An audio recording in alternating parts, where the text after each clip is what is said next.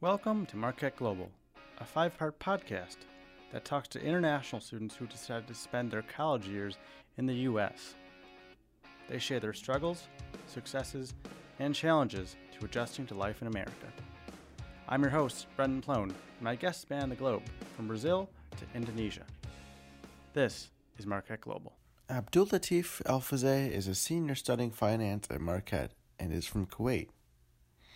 His college experience, just like so many others, has changed so much in the course of 4 years. He has had his fair share of struggles, but in the end, he knows what he came to Marquette for: to shape the world around him. So right now I'm a finance and entrepreneurship major, and I just didn't feel like there was a career in finance for me. Like I always had this mentality of I will eventually find like something in finance that will really interest me, but that moment never came, and I realized maybe I actually have to do something different. And I realized what I wanted to do was to make an impact and like make people's lives all over the world just a bit better. And I didn't feel I could do that with finance, and I felt like that opportunity I had with a master's in international affairs was the perfect opportunity to do that. Alfazeh knows he wants to interact with people, not numbers, for a living.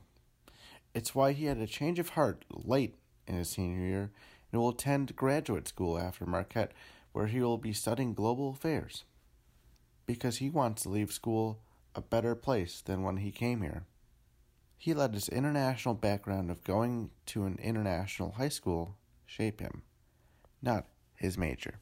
And international affairs just kind of stuck with me. You know, it's something that I couldn't like if it was a book, I just couldn't drop it. You know, like I always wanted to read more and find out more about like the systems and stuff like that. So I that's definitely something that like I felt connected to be honest.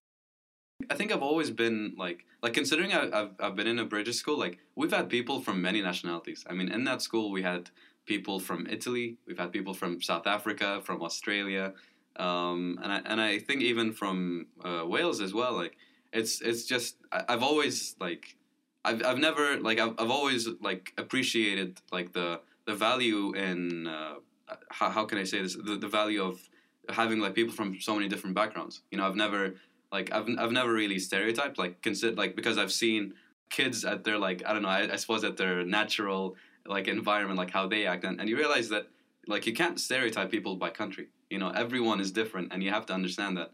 And like you can't just put like a guidebook and say, oh, this country reacts to this and this country reacts to that. Well, the reality is everyone's different, and you have to really appreciate and like all the small differences in these countries, and I think just having to work with that was definitely something that I found really interesting.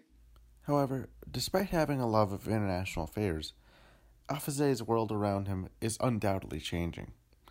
According to the National Union of Kuwaiti Students, each year, around 2,000 students from Kuwait attend U.S. colleges. However, that too is dropping. The overall number of international students has dropped by as much as 7% in the last year. In 2016, according to GulfNews.com, the Kuwaiti government stopped sending students to Idaho State University on account of more than 400 students who faced racially charged comments from students at the school.